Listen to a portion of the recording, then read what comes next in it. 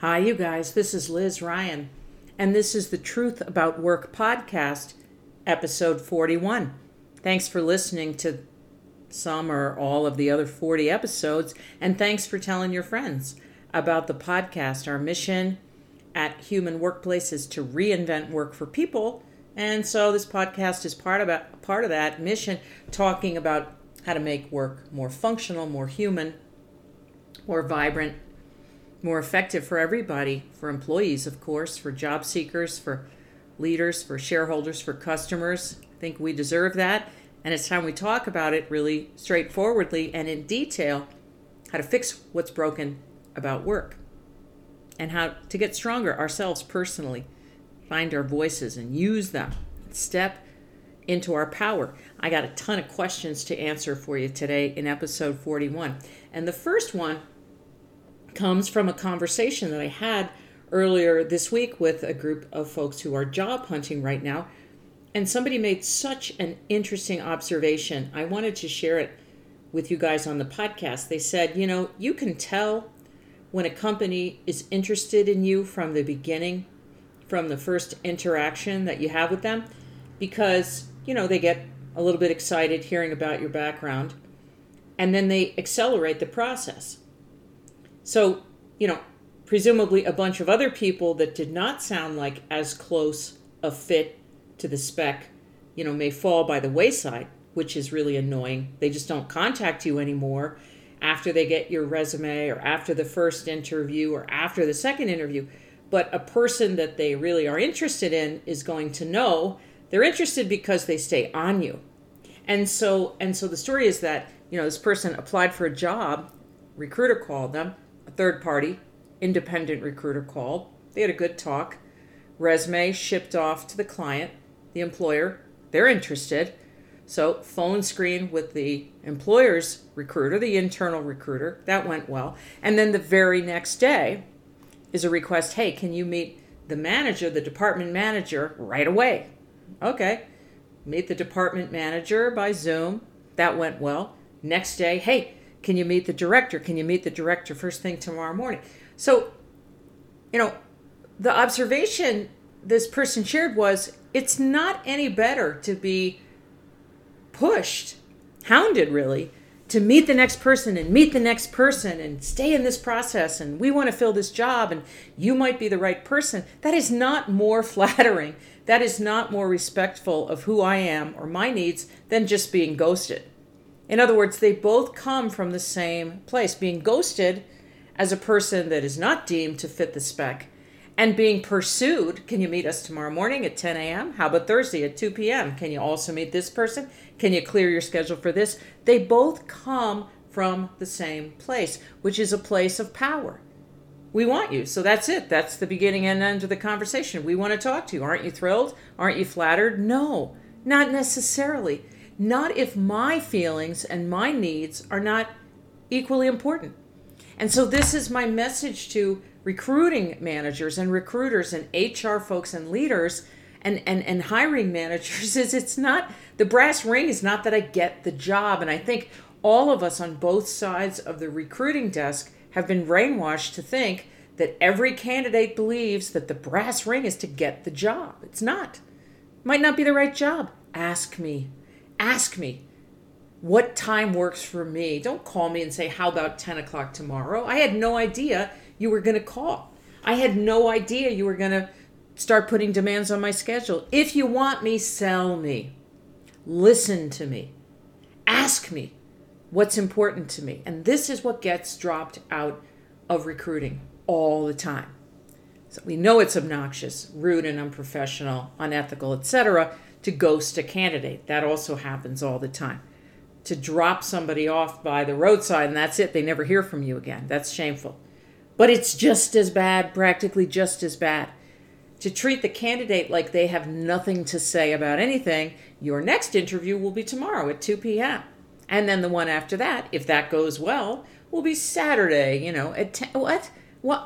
Why am I in a conveyor belt? I did not sign up to be in a conveyor belt. Does that make sense? We are selling, you guys. Recruiting is selling all the way through.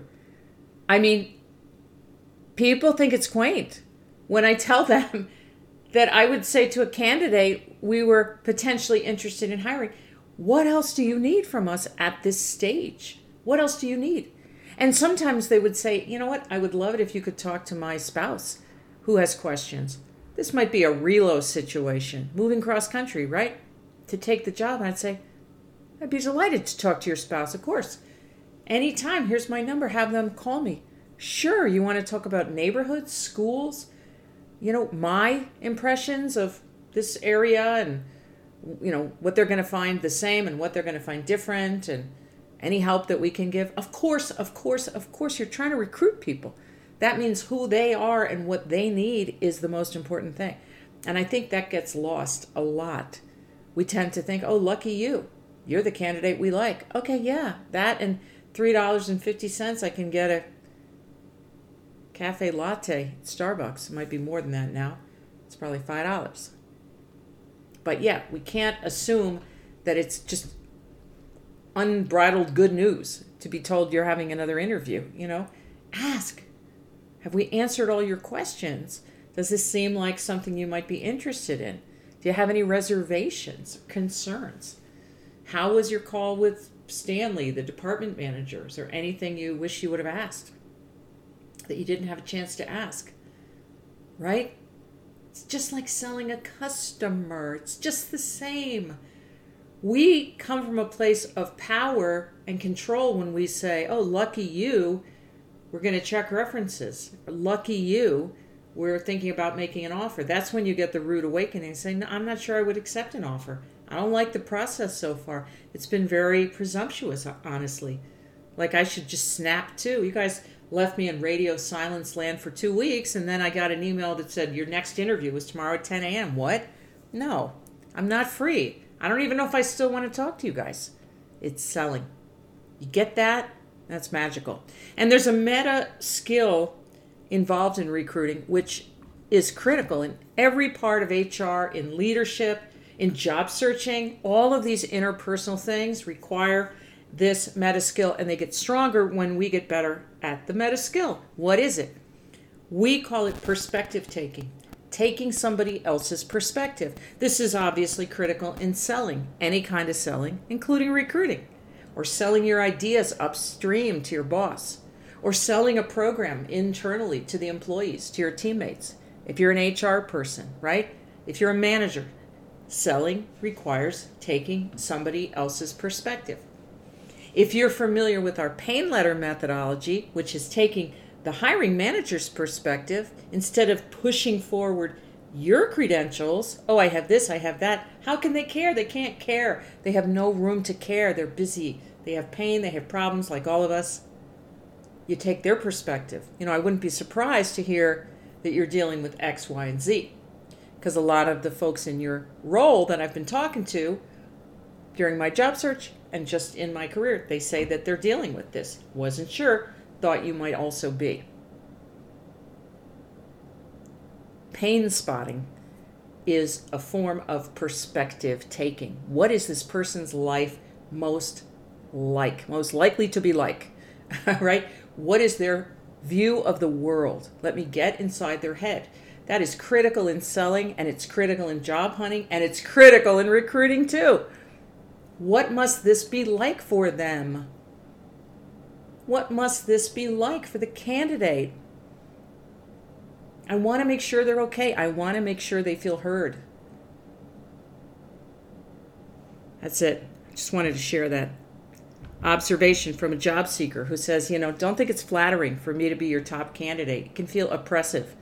Like, just move along down to the next station. No. You gotta re-invite me and resell me at every step of the way. I have other opportunities. This is really important for us on the other side of the recruiting desk to hear and to keep in mind. Be reminded of. All right, questions. I have questions for you to ask if you are job hunting. Questions for you to ask at a job interview that I grabbed here, wanted to share with you. Some questions that I would love for you to get the answers to before you get too far into the hiring process. So you probably can't rattle off these questions one right after the other, typically, unless they give you a lot of time in the interview, but you can get the answers over time, asking them in an interview, asking your hiring manager, asking the recruiter, asking other folks you meet, email. Some of these questions you're going to probably get answered before you even interact with anyone at the employer, but it's really important to get answers to all of these questions, in my opinion. All right, number one, why is the position open right now? Is it a newly created role? And if so, what gave rise to that? What created the need for this new person? That's a really important thing to know, because sometimes new positions are created and it's pretty shaky. It's pretty bogus. It doesn't even sound like a job. It sounds like a consulting engagement, which sucks for you if you take the job as a job in good faith, assuming the need will persist, and then it doesn't. After 6 months, you did your initial project and they got no more work for you. You need to get that clear. Why is the job open? If there was somebody in the job, did they get promoted? Did they transfer? Did they leave the company? Have 3 people been in this job and left the company in the last year? You can also do a search on LinkedIn looking for folks in this role, in this company. And if there's a whole, pile of roadkill, people that didn't stick, there's all the information you need right there.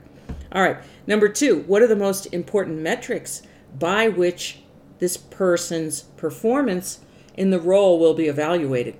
You got to know that. Are they realistic? Are they germane? Number 3, what constitutes a work day here? This question, people say, I'd be afraid. Now think about that. That is some serious indoctrination, you guys, some serious brainwashing. If you cannot ask, what are the working hours? Weirdly, people feel comfortable if it's an hourly job. What are the working hours? But salaried, no, I should just be available. Really? Do that. Don't ask the question. Get burned. You will ask the question henceforth. You got to know. What constitutes a workday? It's beyond reasonable. Oh, a lot of people log in at, from home or whatever at around 8:30, and most people peel off by 5 or 5:30. We don't schedule meetings after 5. You might get the odd email at night unless it's urgent. You're probably going to leave it till tomorrow.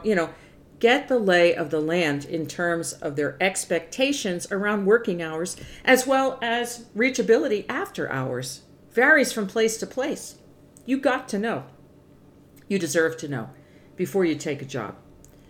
Number 4, what are your expectations for this person's first 90 and 180 days on the job? What's the wish list look like? The things that you would love to see handled or resolved or enacted or, pushed forward?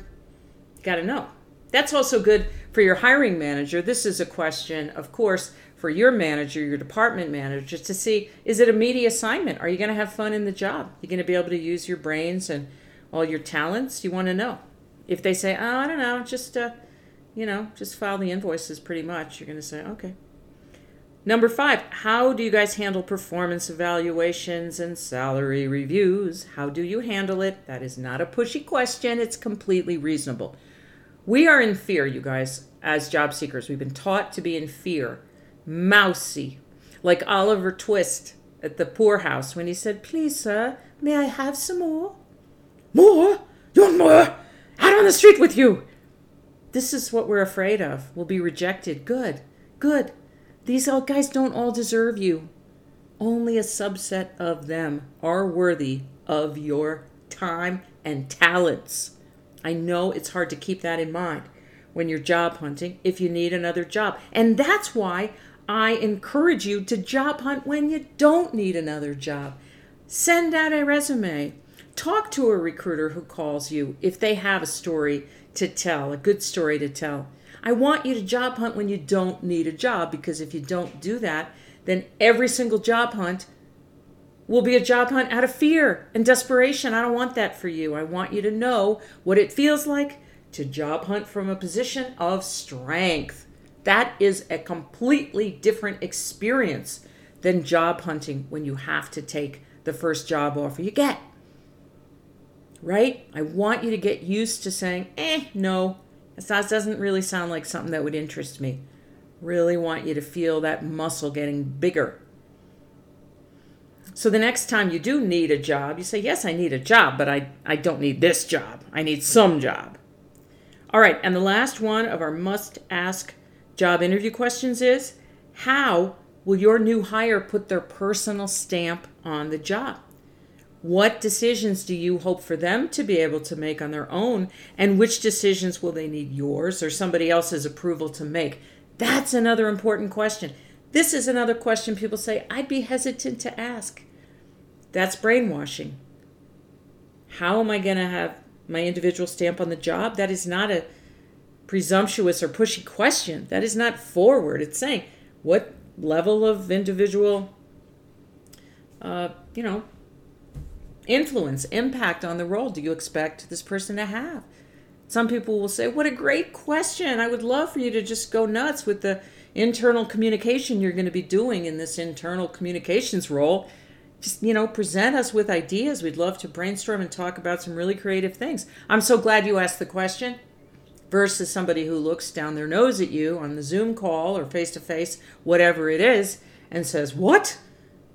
Individual stamp? We don't know anything about that. Great. Thank you. Thank you for clarifying. We are all growing our muscles together, you guys. And asking questions at a job interview that the company can pass or fail is very important. It is not just a dog and pony show for you to show that you are worthy of them. They got to show they're worthy of you as well. Make sense? All right. Hi, Liz. I got an interesting interview question the other day. Wasn't sure how to answer. The recruiter said to me, how do we know you will stay in the role? I was stumped. Yeah. How do we know you will stay? Doesn't it sound like a 30s crooner type love song? How do I know you'll stay? You might drift away. Wow. Now look it. Remember we talked a little bit ago about perspective taking? Taking the other person's perspective. Let's do that right now. They're asking, how do we know you'll stay? It's a ludicrous, insane question. How do I know you'll stay? Wait a minute. I don't even have the offer yet. I myself couldn't promise you I'll stay. What if it's a hellhole? What? But let's take their perspective. Why would they ask? How do we know you'll stay? They like you. They even think you might be too much. You might be too good, too smart, too talented. You might not stay. You might not find them worthy. They are confessing themselves to you with that question. How do we know you'll stay? Wow. Imagine going on a date with someone and they say, but how do I know you'll stay in the relationship? That's a back away slowly moment, right? Yeah, I couldn't really answer that one for you. Like, you don't want to date that person just by virtue of the fact that they asked you, how do I know you'll stay in the relationship? No, that's not how relationships work. You don't get a guarantee up front. You earn the other person's trust and companionship, just like I would be earning yours, except I won't because, unfortunately, you are so self-esteem challenged right now that you literally asked me on a first date, how do I know you'll stay in the relationship? Which to me is a massive neon glowing red flag. And so I think this will also be our last date. I understand everybody has some damage, but that's just too much insecurity. I can't date somebody who says, how do I know you'll stay? I need somebody who is comfortable in their own skin, excited to meet me, excited to hear about my life. I'm excited to hear about yours. I'm not going to date somebody who tells me from the get-go that I'm way out of their league and they're afraid I'm going to leave. Does it make sense? Now, the weird thing is that anybody would have the nerve to ask you that question at a job interview. The only reason they do is because they've been brainwashed that being on the recruiting side, the hiring side of the desk, means they automatically have the power and they can ask you, prove to me that you'll stay. Yeah, no, I can't. That I can't do. That's a really scary question you just asked me. How do we know you'll stay? Here's the thing, though. The cheek, the nerve to ask you to prove that you'll stay.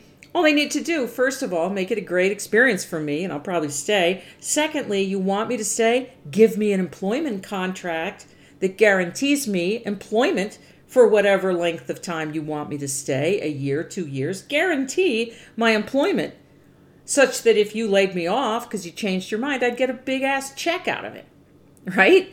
Like, you're asking me to prove my loyalty? How could I don't know anything about you guys. And you're scaring me off with your weirdo questions. How do I know you'll stay? What? So yeah, the main thing about that question that you got at that interview last week, how do we know you'll stay, is it's a massive red flag. And you're probably not going to say, oh, give me an employment contract. That will freak them out. Their head will explode right in front of you. But you could say, why? Has that been a problem? Has turnover been an issue? I'm very curious, about the origin, what gave rise to that question. And then they may just faint, That'd be interesting. If they faint on a Zoom call, what are you going to do? You can't run around the table and pick them up off the floor. Yeah, they'll probably be okay. All right. You know what? We should talk about forced arbitration. I want to just discuss forced arbitration a little bit here in the podcast because we got a lot of questions about it. And it's one of these really pernicious things. It's starting to soften, starting to go away or be outlawed. But it's important for you to know about it because big companies, a lot of them, used forced arbitration. They won't make a big deal about it, but they will require you to sign something when you take the job that says, yes, I agree to be bound by forced arbitration. Talking about the U.S., United States of America here, where the labor laws are the worst in the industrialized world. And forced arbitration is a thing where certain large companies, 15 years ago said, you know what? Why do we have to follow labor laws? We're a huge company with 150,000 employees. Why do we have to fire U.S. labor laws? As lame as they are, they do create some exposure for us as a company. Let's have our employees sign a piece of paper that says we don't have to follow labor laws. If we do something that would be considered illegal in the United States because it's against the law, rather than allowing our employees to go get a lawyer and sue us, we're going to require them to go through a different process called arbitration, where an arbitrator decides whether we did something wrong or not and how much we owe them, how much money we owe them as recompense if indeed we are found to do something wrong. And here's the catch. Guess who hires and pays the arbitrator? The company does. And not once or twice, but for every arbitration case they have. And they have a lot of them because they have a lot of employees. And they goof stuff up because all of their employees have agreed not to hold the company responsible for following U.S. employment laws. It sounds like science fiction, you guys, because it is. Now, slowly, but thankfully, forced arbitration is being challenged in court as well as it should have been since the beginning. But you still may be, here in 2020 and 2021, asked to or required to sign a forced arbitration agreement. It's arbitration that's forced. You're not choosing it. You're being told if you have any employment dispute, sexual harassment, discrimination, pay violations, anything, wage and hour violations, anything at all that would be illegal in the real world. No, here it's just we go into a room and the guy that we pay, that we put that extra wing on his house, being our arbitrator. It's very well paid work, by the way. And he does all our work. Probably, in a large company, it's not going to be one person, be a whole team of them. And they're not going to turn off that spigot. And I have been involved in this process, and it's gross. They're working for the employer. So you need to know this, because if you have an opportunity to walk away from a job offer that includes forced arbitration, I really want you to do it. Of course, if you don't, you don't. But maybe in that case, knowing that you're working for an employer that really doesn't care about following employment laws or giving you a fair shake, getting the law upheld, that you might start a job search sooner than you otherwise would. It's not a cool situation. It's not fair. It's not ethical. And with luck, forced arbitration will be illegal also before long. But I want to get that out there, tell the truth about what forced arbitration is. You can read about it. If you're not familiar, that's what it is. It's literally giving your employer permission that you should be able to skirt the legal system. The legal system, it's a pain in the neck, get a lawyer and sue us, maybe get a big check. Nah. We got this friendly arbitrator over here. Charlie, we always go to Charlie. Charlie's going to take care of you. Right. That sounds good. Basically, what's the difference between saying if we break the law, we're just going to take it up with our own legal department, which Charlie is an extension of. See what I'm saying? All right. So yeah, I've been telling you guys in the podcast just little dribs and drabs about kind of my story and how this stuff came to result in the human workplace message and mission and movement to reinvent work for people. And really, it starts with just me being interested in work, weirdly, as a topic. Seeing my dad go to work, and then when I was in 4th grade, my mom went back to work after taking, I think, about 15 years off to have kids, 8 kids, me and my 7 siblings. And then she went back to work when I was 10 years old. And so that was another window into, well, what do you do at work, Mom? What's the story there? Noticing people at work and their jobs and their relationship to their job. But the big change since those days is that people used to have one job. They would have one job. That was it. They got a job. And the people that I knew, it was fairly unusual for them to change jobs. In fact, I never heard my father talk once about changing jobs, even in the abstract, the whole time I was growing up. He only changed jobs, took early retirement when I was about 24 to go do a completely different entrepreneurial thing with my mom. Other than that, it was pretty much the dads back then that went to work, and they all had one job. One job. It was just an unspoken expectation. Now that corporate ladder is completely gone. We are going to be running our careers to a degree that, most of us, our parents, grandparents never did. Maybe grandparents before the bubble. Because the bubble really started with the post-war boom, 1945, 1946. And then we get into, Camelot in the 60s, corporate man, organization man. I do it the company way. That's how to succeed in business without really trying. But that was the mindset. I do it the company way. I'm here. And when I was coming up as an HR person in the 80s, it was, I work for Kraft. You meet a person, they work for Kraft, General Foods, mac and cheese. They're proud of the brand. They're in like Flint, and I work for Kraft, and they have no expectation of changing jobs until they retire. And that started fraying. That social contract, they call it, started fraying. Late 70s into the 80s, Jack Welch comes along. Slime. Don't mean to speak ill of the dead, but slime. Horrible damage inflicted on working people. And not just the people that worked for him, but across the whole ecosystem. This is the way to lead. Get rid of the 10% worst performers. Rank them. Stack them. Screw you, Jack Welch. Disgusting. Horrible. This is what I'm fighting against. This is what I'm protesting. This idea that you can treat human beings like that. You hired these people. You hired them, you trained them, but then all of a sudden, under pressure, managers are forced to throw 10% of people out of the lifeboat. Yeah, well, it's either you or me. It's like the mob. At least the mob was upfront about it. They didn't have a freaking mission statement on the wall saying, here in the Gambino family, the 5 families of New York, we uphold the highest values. Screw you. No, you don't. No, you don't. When you treat people like disposable pieces of a machine, nah. So now we got to bring it back.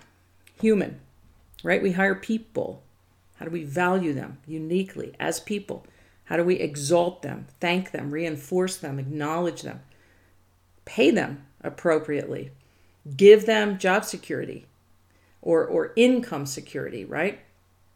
Give them an opportunity to shine, to grow. That's what we all want. People don't want a lot. Just want to be treated like adults. They want to be treated fairly. Yeah. So that's our opportunity together, you guys. You have a question for me, please send it to us at support@humanworkplace.com. Love to hear from you, and I'll see you guys next time.